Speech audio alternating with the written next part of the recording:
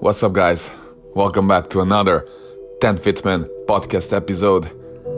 This is the number 41, and today I'm going to talk about playing in diverse or extreme weather conditions, how to manage that, and what kind of tactics and approaches you should have when facing different conditions. So let's get into it. So I believe this is very, very interesting topic and important as well, because we as tennis players, it's a very, very special sport because we can play in various conditions. It's not always an indoor activity. So I think it's very, very good to cover this subject. And today I'm going to talk about 4 different scenarios. The first one will be playing in windy conditions, the second one the super hot conditions, the third one the cold conditions, and the last one will be playing at high altitude. So I will share my thoughts and experiences when playing in this kind of conditions and maybe try to explain and give you some insights and hopefully give you some value and information that will help you to overcome the difficulties when playing in these conditions and kind of keep your game at the level similar to your usual level, right? So you don't underperform, or even use those conditions as your advantage. So let's get into it. So first, I'm gonna talk about playing in windy conditions. And honestly, I don't think anyone likes windy conditions, right? I'm sure you will all agree, unless there are some players out there who kind of think like, oh, I can use this as my advantage. And I will talk about this later because this can kind of help the weaker player usually. But in general, the windy conditions it can be really, really such a nightmare. And when I'm playing a tournament that's outdoors, like on the match day, the first thing in the morning I would go to the balcony, to the window, and look outside and check if there is wind. Because if there is wind, I would have to, start thinking in a different way how to play and all this. I will talk about tactics in a bit. But it can really, really affect the game a lot.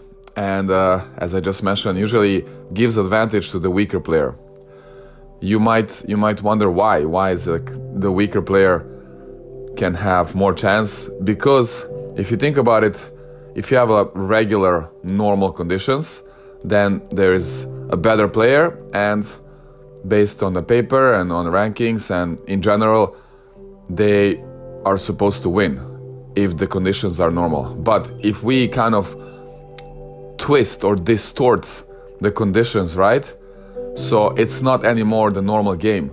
So yes, of course, the better player should be able to handle different conditions better and the winning conditions. But since the normal situation changes, it kind of gives that possibility for the weaker player to kind of use that as a chance.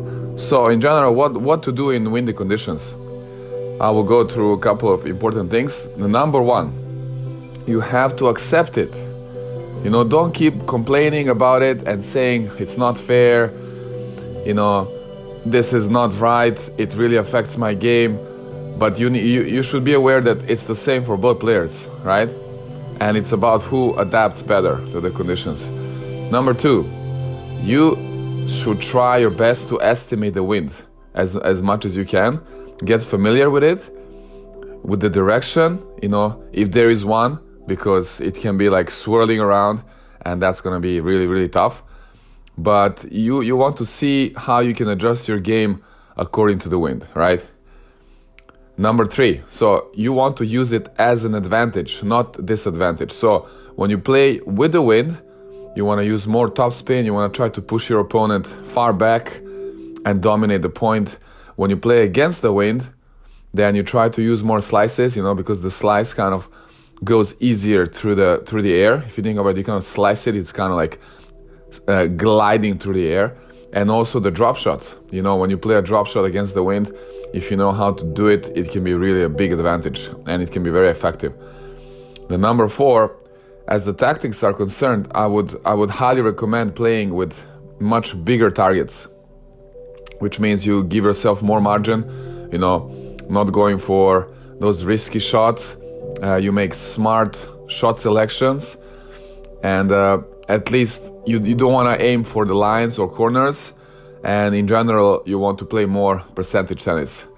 So this will be kind of, in general, the circumstances when you're playing the winning conditions, and I hope this helps. Next up, we're gonna talk about playing in super hot conditions. This can be really, really quite challenging, especially if we are talking about extreme temperatures and humidity. For example, summertime in areas with high humidity, closer to equator area, anywhere in the world. And the first thing to understand here is that the player who is more used to the conditions will naturally get less affected, by this difficult weather and perform better. So training occasionally in extreme conditions is necessary if you want to prepare yourself for this kind of matches. So that's just something to keep in mind. And from my own experience, I played a couple of professional tournaments, the futures level, 15K and 25K in Southeast China in summertime. This was just too brutal, I wasn't ready, I wasn't well prepared, and that cost me a lot. Other guys were more local and, they were used to the extreme heat and humidity. I would start the match well, usually take the lead like 3-0, 4-1 in that first set, and then I would not run out of gas, but it was just like very tough to keep up the level, and they would maybe even like start playing better, whereas for me it would be really tough to keep up. And it was very frustrating to see how these guys are actually more used to the conditions, and because of that they were like winning those matches. It was really very painful, and it hurt. It was hurting. So now some necessary things to prepare. So all the things you can do before the match. You want to have the white powder for your hands. It's impossible to play without it, at least for me, because you sweat so much. I have to put that powder every time during the changeovers. You have to have towels between each point. I use a towel. I'm talking about really extreme conditions here. Of course, lots of water, definitely sport drinks with electrolytes and salt inside, because when you sweat so much, you lose that a bunch. You need energy gels. The hat is a must, because it protects your head. The sun can be brutal. You want to get as much protection as possible. Sunscreen, of course, protect your skin, not to get sunburn. And if you can ask for, get a bucket of ice. And along with all this, to prepare for your racket, for the strings, you should put higher string tension, because the balls tend to fly. Like in the extreme heat, balls get like very, very hard. In the heat, the objects kind of grow, like spread out, so the ball kind of becomes very, very hard, and it's flying in the air. So higher tension should give you a bit more control. For the tactics, usually it's not good idea to play super long points, obviously, and to grind forever.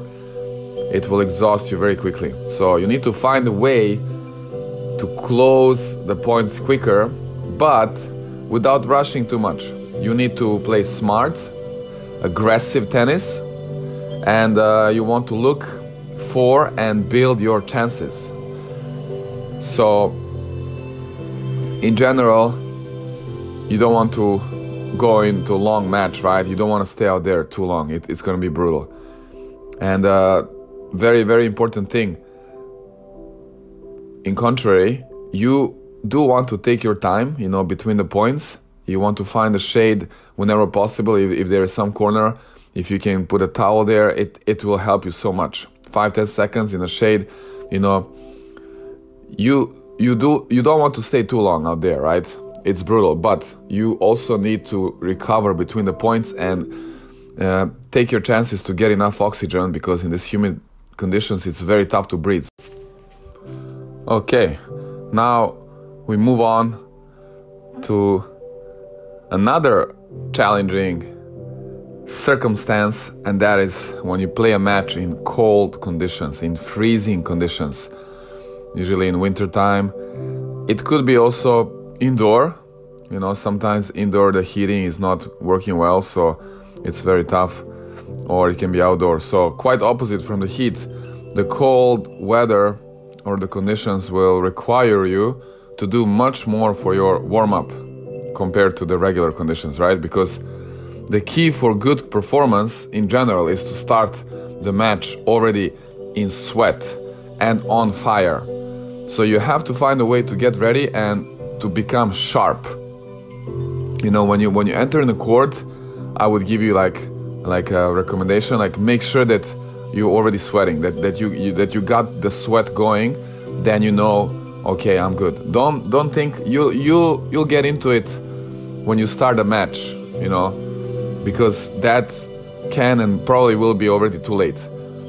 I know this from experience. Like sometimes I'm warming up and I think, oh, okay, I did some exercises, but I'm not 100% into it. But you know, when the match starts, I'm gonna kind of start moving, and no, you have to do it before. So make sure that you're sweating already. And in my experience, playing in shorts is better. Like no matter how cold, it's, you know, you can move better if you just have shorts without the long sleeves on your like for your legs. And on the top, you can have some sporty long sleeves underneath your shirt to keep your upper body warm. I think that's more important. But of course, in cases of extreme cold, maybe you can have the long thin like pants, you know, underneath your shorts. But that's only if it's really necessary. And usually the hardest parts of body to warm up are the hands and the feet, so fingers and toes. Sometimes I would even wear the gloves in the beginning, you know, to get my hands and the fingers warm as early as possible, so I can hold the racket properly. It's very difficult. Regarding the game, I would highly recommend getting more into points, playing simple tennis, working on your footwork and movement as much as possible, and getting super engaged in each and every point, right? The goal is to keep the temperature, your body temperature and overall energy as high as possible, right? Because the conditions are already tough. So you have to find this energy from within and create this dynamics on court. Because if you just fall into trap of, you know, it's cold and your movement becomes slow, it's going to be very tough. You have to break the ice there.